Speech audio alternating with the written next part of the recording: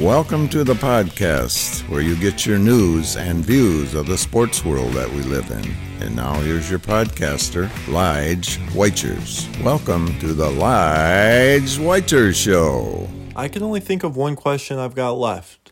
What are the excuses now?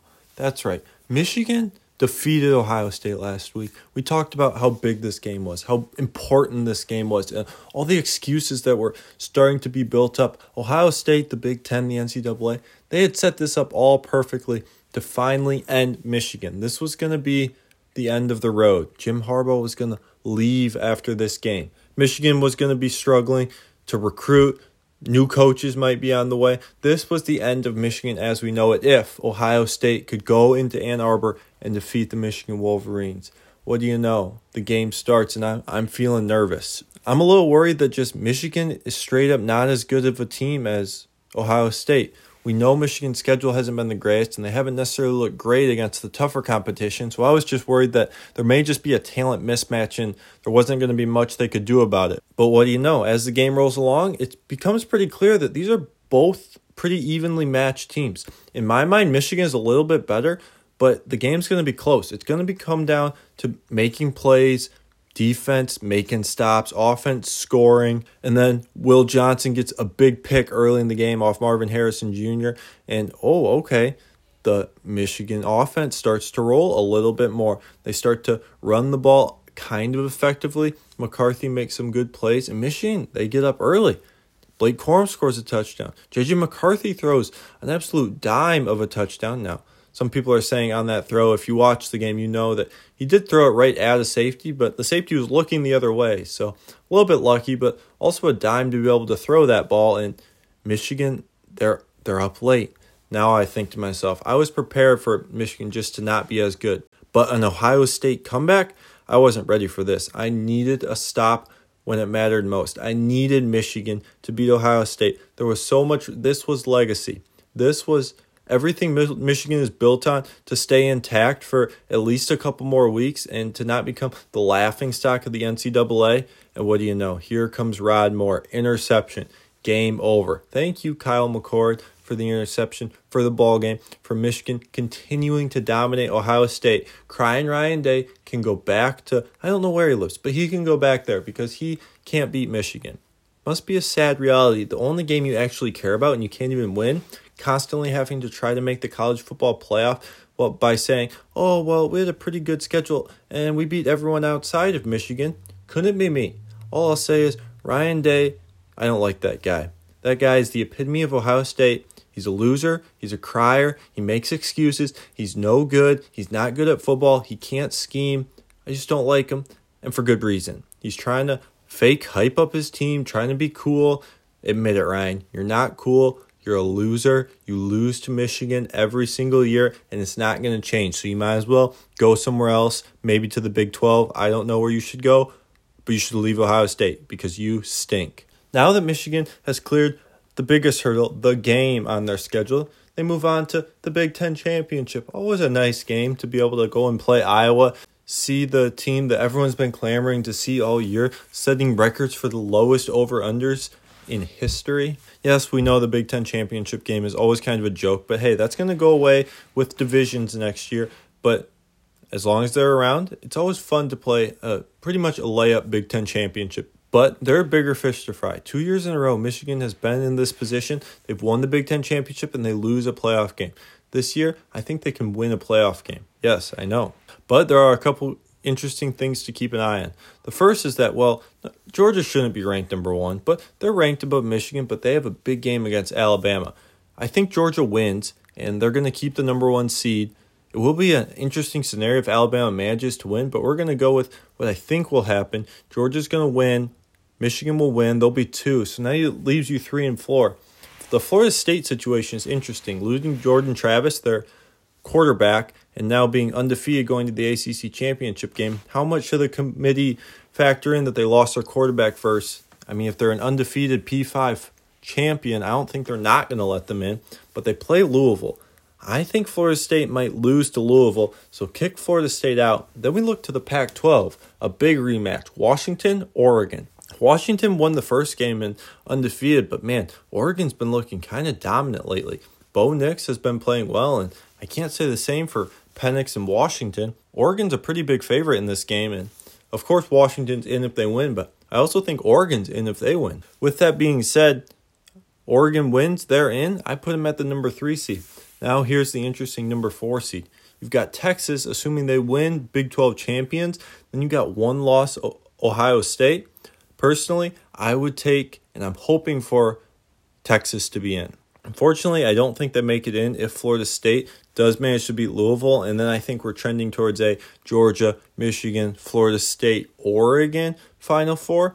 But I'm hoping that Texas can get rid of Florida State. I don't really want to see them, even if it makes for an easier first game for Michigan. I don't want to see Florida State without Jordan Travis in the playoff. I would rather Michigan run through Oregon or Texas and then Georgia in the championship. Those games are interesting to keep an eye on. We'll talk more about the college football playoff going forward, but just know that it's all systems go for Michigan, and there are big plans in the future. Now, before we got to the big game on Saturday, man, I was a little bit worried. I sat down for a beautiful Thanksgiving, and man, the Lions tried to ruin Thanksgiving. Now, they couldn't ruin it because they've been trying to ruin it every day for the last 50 years. I wasn't fully confident, but I did really think they would beat the Packers, and man, Jordan Love looks so good, and the worst part about it is now I have to hear Packer fans talk about how good Jordan Love is and say, oh, sorry, looks like it was the old Lions, and man, it was a frustrating game. The defense didn't look great. They do this weird thing where they look like they never get a stop, and then you look back at the end of the game, and you can convince yourself they didn't play as bad as it looks like they did. The offense was probably their worst game of the year. Dan Campbell was making not great decisions, but I'll be honest, I was glad to finally see a coach be too aggressive, to say, wow, maybe I should have dialed back the aggressiveness. As long as that doesn't stop you from being aggressive in the future, I think it's great. How many times are coaches too conservative? Literally every week in the NFL, coaches are too conservative. It's nice to finally see one being too aggressive. I don't necessarily blame Dan Campbell for being bad. I think he was bad. I think the offense was bad, the defense was bad, and the special teams was bad. It was all bad, and that's how the Packers won. Lions were still kind of in it at the end, but you don't love to lose to a division rival at home on Thanksgiving, but there are divisional games, and to me, this game, this week, will really tell the story. They go to New Orleans and play the Saints, and this will really be an interesting game. Coming off back-to-back weeks of not looking great against division rivals in the Bears and the Packers, now they get the Saints, a team they really should beat. This will tell me a lot about the team. If there's a big winning effort, a big dominant win, you'll say, okay, this team they're legit. They can play some bad games and kind of be in some close ones, but at their peak, they are really good. They truly can beat anyone. That's what I'm hoping to see this week. I need to continue to see some growth from the defense, and I want the offense to kind of get back to their old ways. It was odd to see them struggle against the Packers, who don't have a great defense, but man, the big difference in that game was Jared Goff was under so much pressure, and the Lions literally couldn't touch Jordan Love. It was like he was playing 7-on-7. The Lions' offensive line needs to play better. Jonah Jackson, left guard, did return to practice, so that is something to keep an eye on. There was kind of a rotating team at left guard. Soros still got the start, and then Awashika came in the second half. It'll just be something to keep an eye on. One other unfortunate injury, doesn't look like Alex Anzalone, linebacker, will play for the Lions. He wears the green dot, and I'm guessing it'll be more Derek Barnes, Jack Campbell, and some of Malcolm Rodriguez. Other than that, the Lions are really healthy. That's something that we haven't seen in a while. Anzalone is a big loss, but if Jackson can come back, I think this team could be in good shape, and I'm expecting a solid win against the Saints. So going into Sunday, I was 1-1 teams I was cheering for. And the Colts were playing the Bucs. I came on this show last week, and I didn't throw my support behind the Colts. I said, they're probably going to lose a close one and the under. And by the time it got to game time, man, I had wished I wouldn't say these things. I was kind of thinking the over was a better look, and the Colts really did have a chance. I mean, Gardner Minshew just needed not to give the game away, and what were the Bucs going to do? So, after a while, Baker Mayfield gets a little bit banged up. All of a sudden, he's limping around on a bad ankle, and Gardner Minshew, wow, he's not looking so bad. Even the broadcast said, wow, look, he's not even turning over the ball. And then, boom, interception. Well, time to survive. And what did the Colts do? They survived. They were able to run the ball well. The defense got a lot of pressure on Baker Mayfield. That was probably The most impressive part about the game was how much pressure they got, and it was kind of a rough game. The Bucs tried to come back, but the Colts held them off. And I said, wow, this team could make a playoff run. Not a run in the playoffs, a run to the playoffs. The AFC at the bottom end ain't as strong as I was thinking it would be. And their schedule, it's not that tough. One game that will tell us a lot is they're going to Tennessee, the hated rival, the Tennessee Titans, coming off a win against the Panthers. One thing I don't think people see a lot is that the Titans are pretty bad. I think the Colts are going to win. This is a game that they should win. I think they will win. I don't think the Titans are very good. Derrick Henry, he scored 2 touchdowns last week, but he didn't play very well. He's getting old. I mean, not that I'm surprised, but Henry's not who he used to be. Will Levis has not been playing well. It will be interesting to see him against some young corners, but they've been playing well, and the pressure, I think, is going to get to Levis. It's going to continue to come down to the offense. Now, there is some news I guess I should talk about. Jonathan Taylor, injured wrist/hand. I'm not exactly sure, but he's going to be out. Good news. You got Zach Moss, who's about 90% of Jonathan Taylor ready to go. You still got Minshew and Pittman and Downs. Man, they both look really good. He only throws to them, so it's glad they look good. But I think that they'll be okay. They'll still be able to run the ball with Zach Moss. Pittman should be in for another big game, and I think the Colts can squeeze it out. Unfortunately, Elijah's lock last week was the under in the Colts game, and that loss, moving us to 6-5. So trying to stay above 500 here. I'm going to the Lions-Saints game.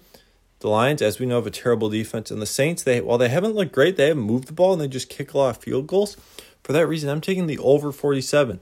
Lions on the road, but in a dome, not in the cold weather. I think their offense can get it going, and the defense, I mean, for my sake, I hope they lock them down, but I don't really see that happening. I think the Saints will be able to score some points. We'll check on the injuries. Michael Thomas already out, and then potentially Olave and Shaheed not playing as well. Would be a blow to the Saints, but hey, they have Taysom Hill. They'll be able to score some points. Give me the over 47 for Elijah's lock. That's all I got for this week's episode. Thanks so much for listening. Follow us on Instagram at The Lige Wager Show. Leave a rating and a review, 5 stars on Apple Podcasts, and we'll talk next week.